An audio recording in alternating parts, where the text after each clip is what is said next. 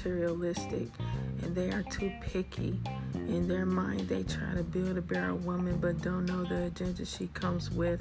Same with men. You don't know what agenda they come with. These men, they like to be Ken dolls.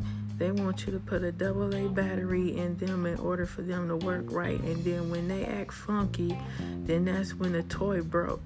That's where the tools come in at. And these women are the tools. These men think that these women are supposed to fix them when they can't even fix themselves.